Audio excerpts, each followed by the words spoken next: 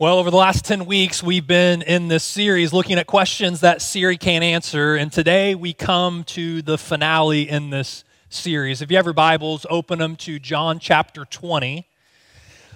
And in the Gospel of John, we read a story that a lot of you will probably recognize. This is just a few days after Jesus has risen from the dead, and we read that one of his disciples named Thomas doubted that the resurrection actually happened. Now, you've got to understand, Thomas loved Jesus.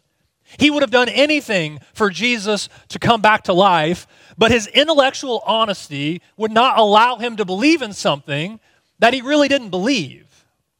And so he had these doubts, these questions.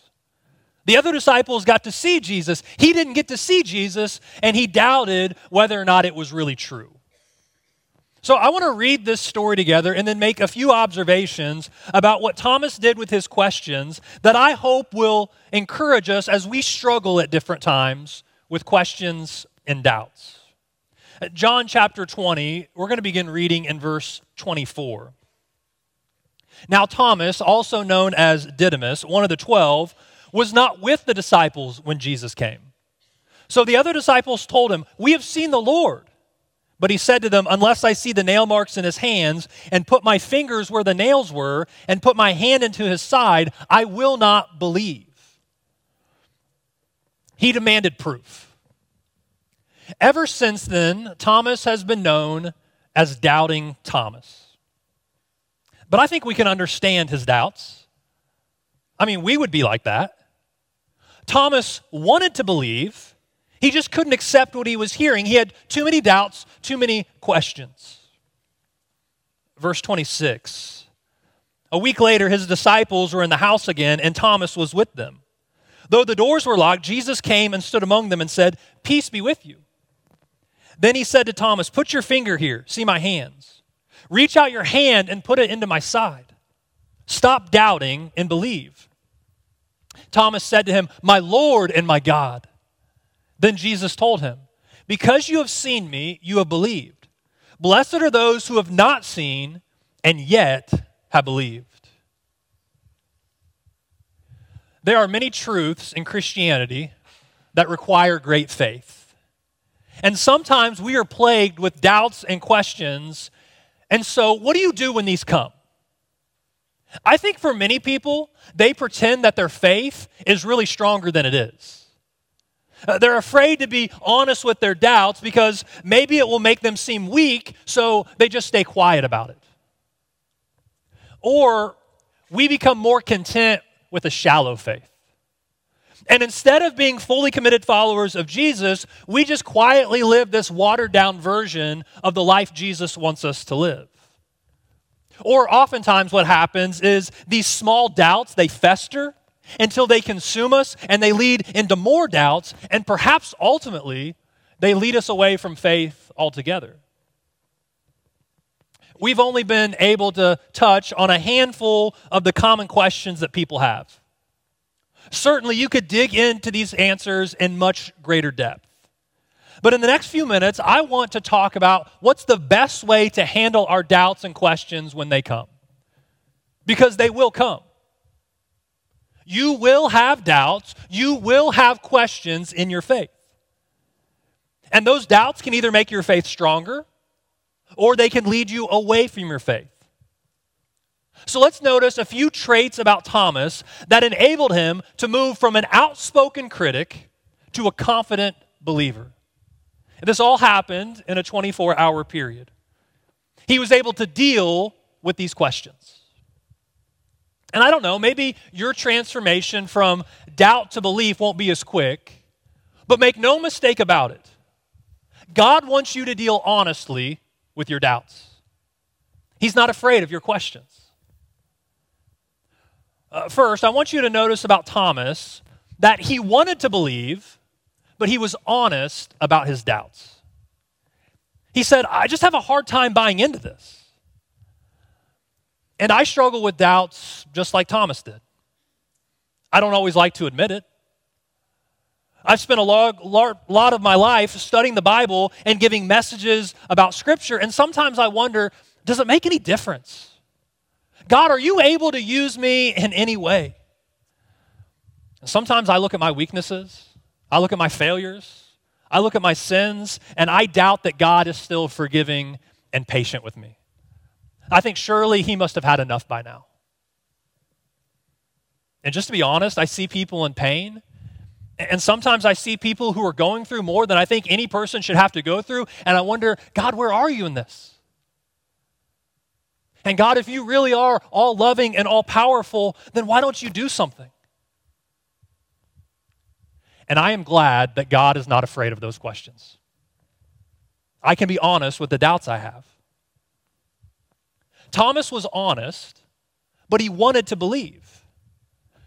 And the truth is, what you believe has a lot to do with what you want to believe, because belief is influenced by desire.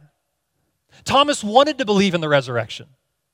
He wasn't skeptical because he wanted to appear more intellectual than he was. He wanted Jesus to come back to life. He wanted to believe, but it just seemed impossible to him.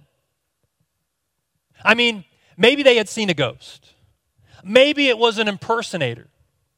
Maybe the disciples were pulling a prank. Maybe he thought they were all up there smoking something. I don't know, but it was hard for him to believe that Jesus was alive. He wanted to believe. He just honestly couldn't. Doubt is different than unbelief. Thomas doubted, but his doubts drove him to discover the truth. Listen to what John Drummond says. Jesus always distinguished between doubt and unbelief. Doubt is I can't believe. Unbelief is I won't believe. Whether doubts result in faith or unbelief is sometimes determined by desire. You got to ask yourself, what do I really want to believe? So why would someone say, I don't want to believe in the Bible? I don't want to believe Jesus was the Son of God. Why would someone want to say, I don't want to believe that Jesus rose from the dead? Well, there are a number of reasons.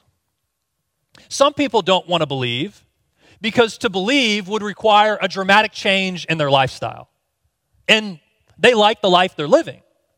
They like indulging in the pleasures and excitement of this world. And if they really admitted that all of this was true, they know that it would require a dramatic change in lifestyle, and so it's much easier to choose not to believe. And so the call of Jesus is to put others ahead of ourselves, to resist temptation. And sometimes that doesn't sound appealing. And so perhaps some people would rather not believe because they don't want to change the way they're living. I heard one person put it this way.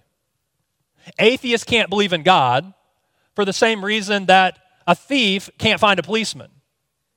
Well, they don't really want to. Here's another thing that can keep us from believing or wanting to believe. It's that we find Christians objectionable and we don't want to be identified with them, right? I think there are some people who refuse to believe in the scriptures or in the Christian faith because the last thing they want is to be labeled a Christian. The Christians they know are boring, they're nerdy, they're hypocritical, and they really are these things. It's not that they seem that way. And so they think, man, that's not for me. I don't want to be like them. And just because someone plays Beethoven poorly doesn't mean that Beethoven was a bad composer.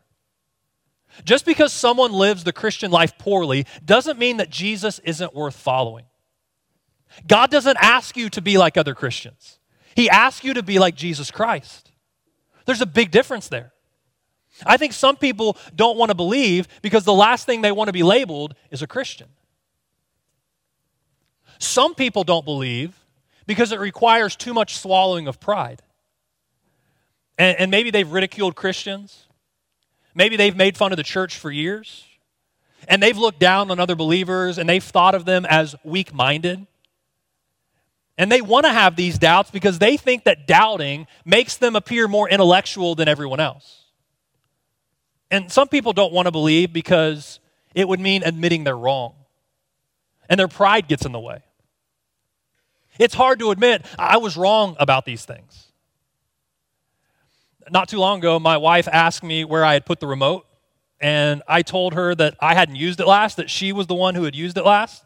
And so we went back and forth, and she said, "No, it wasn't me, it was you." And I don't know when it happened, but at some point in the discussion, I realized I was the one who had the remote last. Now, what do you think I did at that moment? Do you think I stopped the conversation and said, "You know what, babe, you're right. I had the remote last"? No. Like, I was going all the way down with my argument that she was the one who had the remote last. And pride makes it hard to admit we're wrong, even when we know we're wrong. Psalm chapter 10, verse 4 says, "In his pride, the wicked does not seek him. In all his thoughts, there is not room for God." And stubborn pride can be a tremendous barrier between believing and doubting. Some people doubt because they don't want to believe. It's interesting that critics of Christianity will often scoff at believers, and they'll say the only reason they want to believe is because they want to believe. It's what their parents taught them. It's what they learned in church growing up. They learned it in Sunday school. They only believe because they want to. But you know what? It works both ways. Some people don't believe because they don't want to believe. And so I give Thomas credit. He wanted to believe, but he honestly admitted that he didn't. That's a good thing to do when you have a question or doubt about your faith.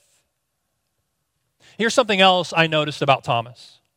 He intentionally placed himself in an environment where he was more likely to discover the truth.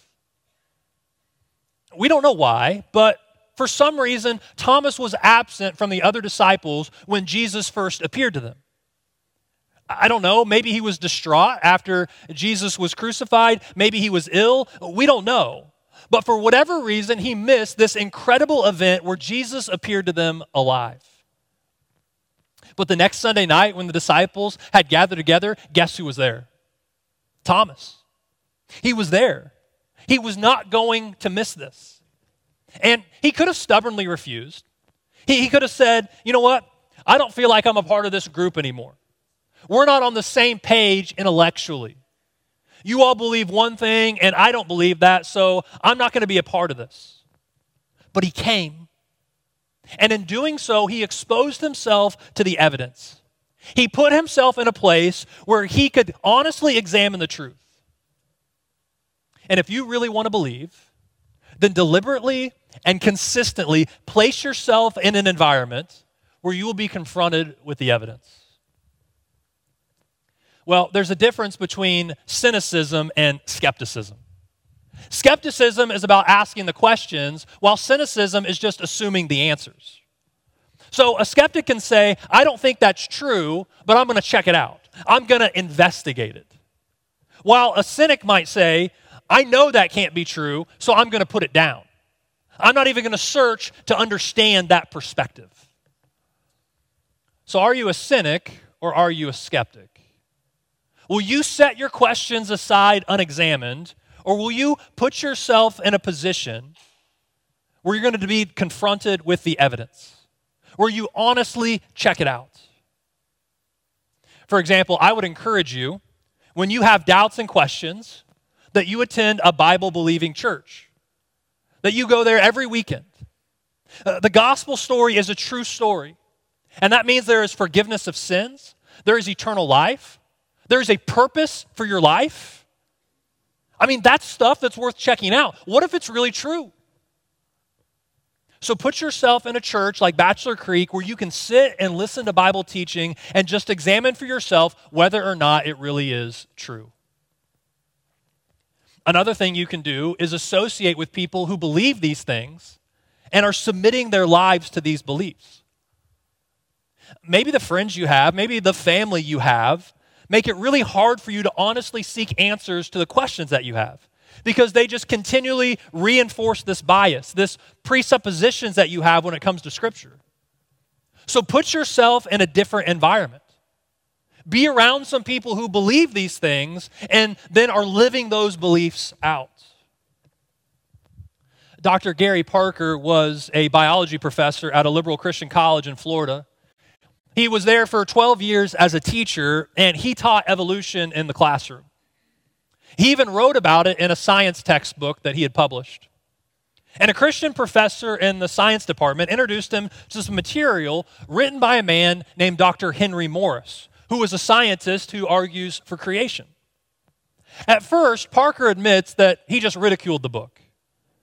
But then he started to read it. And the more that he read Morris's book, the more he started to read Scripture, and the more he was persuaded. Well, along the way, Parker became a proponent of intelligent design. He wasn't a Christian yet, but he did believe in intelligent design. But then he became a Christian and a creationist. And he began in his science classroom to stop teaching evolution, and he began teaching creation in this college. But here's what's really interesting. This was a very liberal Christian college, and so many professors in the Bible department ridiculed him and challenged him to a debate. And in what had to be one of the most unusual debates in history, you had 3 professors from the science department who were defending the Bible, and 3 professors from the Bible department who were arguing for evolution. Well, Dr. Parker gave a speech at a conference in Florida several years ago, and I want you to listen to what he said. He said, "People often say the Bible should be treated as a science book. I agree. I had to revise my science textbook 5 times. The Bible hasn't need to be revised 1 time. The Bible got it right the first time." He came to believe because he was exposed to a Christian friend. He read apologetic literature rather than that which would just reinforce his bias. And like Thomas, he put himself in an environment where he would be exposed to the evidence. Well, there's one other thing I want you to notice about Thomas, and that is he objectively examined the evidence and then made a decision. In that suspense-filled upper room, Jesus appears to them again. He had already seen the other disciples, so he goes to Thomas and he speaks to Thomas directly. He says, "Thomas, come see my hands and my feet. Touch the place where the spear was thrust into my side." And then he challenges Thomas. Stop doubting and believe. And there comes a point where the evidence is in, at least enough to where you can have faith. Where you step across that line, you say, "All right, I believe. I'm going to make the decision. I'm going to accept this." And Thomas does. He falls to his knees and he says, "My Lord and my God." And Jesus affirmed this conclusion. In John 20, verse 29, he said, "Because you have seen me, you have believed. Blessed are those who have not seen and yet have believed." And that's us. That's you and me. We don't have the physical evidence that Thomas did. But Jesus promised a special blessing to those of us that though we wouldn't see and though we wouldn't be able to place our hands on his scars, that we would still believe. Faith is trust based on sufficient evidence. If it were based on overwhelming evidence, then no faith would be needed. And as we started out by saying, God wants us to come to him by faith. So we haven't seen. We don't have complete evidence, but we examine what we have, and then we can make a decision based on reasonable evidence. Well, the Christian faith is about the only faith that invites and welcomes investigation. And I encourage you not to be silent with your questions, not to hold your doubts inside, but to be honest about them and then to seek the truth. In Matthew 28, the angels say to the woman at the tomb, okay, the stone has already been rolled away, Jesus has come back to life, and the angels give the women 2 instructions. The angel said, "Go quickly and tell the disciples." But do you know what the angel said first? "Come and see. Come and see where he laid." And that's the challenge. That's the invitation, to come and see. Come and examine the evidence for yourself. So the question is, would you like to overcome your doubts and increase your faith? Is it your desire to believe? then put yourself in a place where you can be exposed to the evidence. Objectively examine the evidence, and then make a decision. Dr. Anthony Flew has been called one of the most influential atheist philosophers in the world. His arguments against the existence of God are staples in many college textbooks. And he argued and he debated atheism for years. But around 20 years ago, Dr. Flew changed his mind to believe in God. He announced this new position of his in letters he wrote to philosophy journals in a new edition of his classic book, God and Philosophy. For one of the 20th century's most famous atheist philosophers to become a theist, believing in God, was huge news in academic and philosophical circles. It even made The Tonight Show with Jay Leno. When Jay Leno heard that Dr. Flew was beginning to change his mind and move towards belief, he opened up his monologue one night by saying, of course he believes in God now. He's 81 years old. I don't know, maybe that has something to do with it as you get closer to the end. But the key to Dr. Flew's conclusion that there was some sort of intelligent design behind the universe is the nature of DNA. Dr. Flew was impressed that at the center of each cell in every living thing is a code with incredible information. There is no known natural process capable of producing this information.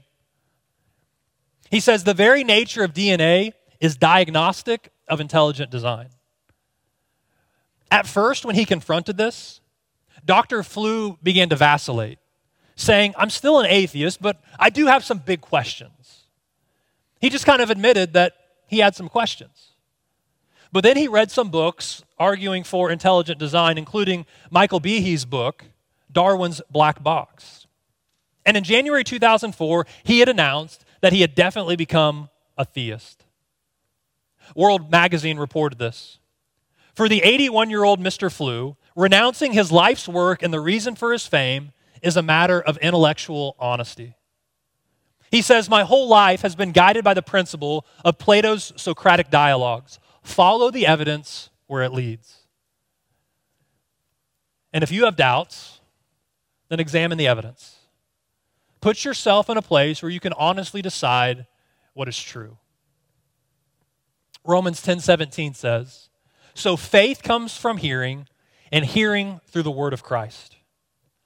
And so just open up your Bibles and spend some time reading Scripture. I think when we do that, there's something mystical. There's something supernatural that takes place, and our faith is strengthened. So doubt is an invitation for you to have your faith strengthened. Don't be afraid of it. Don't run away from it. As we finish up, I want to leave you with some examples of people who have had some serious questions, but have had their faith strengthened as they searched for answers. Lee Strobel was an award-winning journalist for the Chicago Tribune, and for most of his life, he was an atheist. But his wife became a Christian, and he started to see some positive changes in her, and so he decided to attend church with his wife. Partly because he wanted to poke holes in her new faith, and partly because he was curious. But in a worship service, he was confronted for the first time with the claims of Jesus, and after that service, he made a decision. He says in one of his books, while I didn't believe the gospel was true, I was convinced that if it was true, it had tremendous implications for my life. So I vowed to check out the Christian faith as a journalist would, and I'd separate myth from reality and see what remained. I'd examine the evidence and see for myself. He began his search with this prayer. God, I don't believe you are there, but if you are, I want to find you. I really do want to know the truth. So if you exist, please show yourself to me. And in that moment, Lee Strobel moved from an atheist to a true spiritual seeker who was honestly seeking after truth. And after 2 intensive years of research, Lee Strobel became a Christian. Or what about Josh McDowell? Josh McDowell was so annoyed with his friends' attempts to evangelize him that he decided he was going to disprove Christianity once and for all. And He studied history, he flew to Israel, and he participated in some archaeological digs. He did all kinds of study. And years later, he was convinced. He became a Christian. He wrote about it in 2 large volumes called Evidence That Demands a Verdict. Or what about Viggo Olsen, a surgeon who felt compelled to study the evidence of Christianity to try to disprove it to his in-laws? And after his research, he was firmly convinced. He became a Christian. And he wrote about it in a book titled The Agnostic Who Dared to Search. Or like William Ramsey. Ramsey is considered probably to be the greatest archaeologist our country has ever known. And he decided he was going to disprove Luke's account of Jesus in the Bible. And so he went on some archaeological digs to disprove certain unverified elements of the Gospel of Luke. And finally, he was convinced. And he submitted his life to Jesus. And later, he said that he considers Luke to be the most accurate and preeminent historian of all time. Or what about Simon Greenleaf, professor emeritus of evidence at Harvard Law School, who tried to disprove Christianity from a legal and evidential outlook? Finally, he was convinced. He became a Christian and wrote a book titled The Testimony of the Apostles. Or what about Stephen Massoud? He was strictly raised Muslim, but he wanted to know the truth for himself. And so he studied the Muslim religion, but he never found it to be satisfying. So he began to study Christianity. And finally, he was convinced. He became a Christian. But he was beaten and nearly killed for his new belief in his hometown. But he stuck to it. In fact, he wrote a book called Into the Light. Or what about Rabi Maharaj? A Hindu man, he had advanced in his religion to a point where people believed that he had evolved to the point of nirvana. And people in his hometown worshiped him as he walked by. But secretly, he never knew for sure that if what he taught, he really believed. And so he set out on a pursuit of truth. And finally, he was convinced. And he became a Christian. He wrote a book about it called Death of a Guru. You know what? I could go on and on and on. When we have doubts, and we will have doubts, those things don't need to paralyze us. They don't need to embarrass us because there are answers for our questions. There is more than enough evidence. There's more than enough historical reliability and intellectual credible evidence to support our faith. Listen, Christianity has withstood every kind of question. It's stood up against millions of skeptics. I'm pretty sure it's going to be able to handle whatever questions you have. Contrary to what people believe, we don't need to turn off our brains when we become Christians. When those questions arise, we just allow them to spur us on towards the truth. And as we finish up, I just want to say something really important. When we doubt, we are invited to search for the answers. But every honest search will lead us to the same place. Not to all the answers, but to the answer, Jesus Christ, who will make himself known to those who honestly seek him.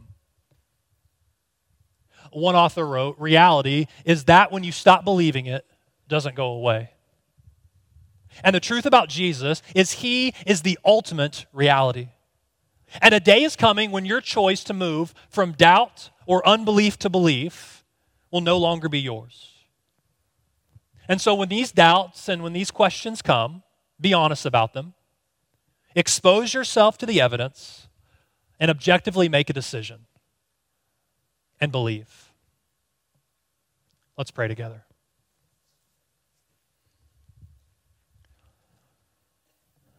Father, I am so thankful that you are not afraid of our questions, that you are big enough to handle whatever doubts that we may have. God, I thank you for men like Thomas who wanted to believe and search for the answers.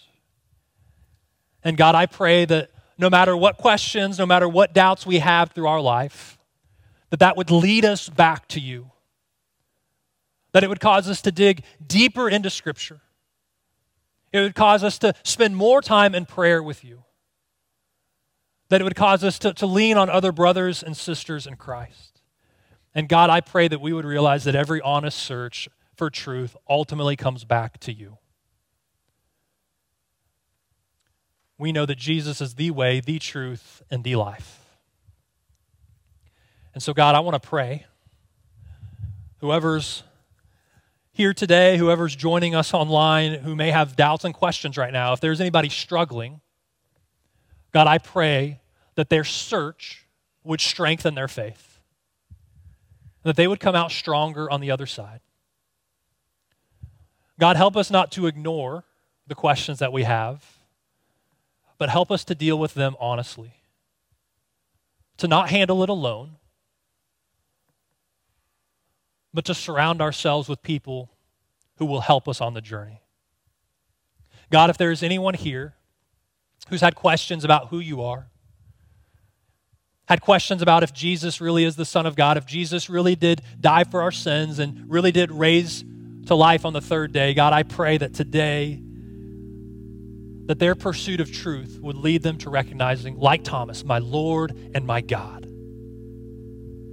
And I pray that they would submit their life to Jesus Christ, accept him as their Lord and Savior, experience the forgiveness of sins, the gift of eternal life. If there's anybody here who needs to make that decision today, to accept Jesus as the Lord and Savior of their life, to submit to you in the waters of baptism, God, I pray that today would be the day they do it. God, if there's anybody here who's just struggling and they need prayer, they've got questions and doubts, God, I pray that they would come forward and they would get those questions answered. God, my prayer is that every one of us would leave here today with our faith strengthened. In Jesus' name, amen.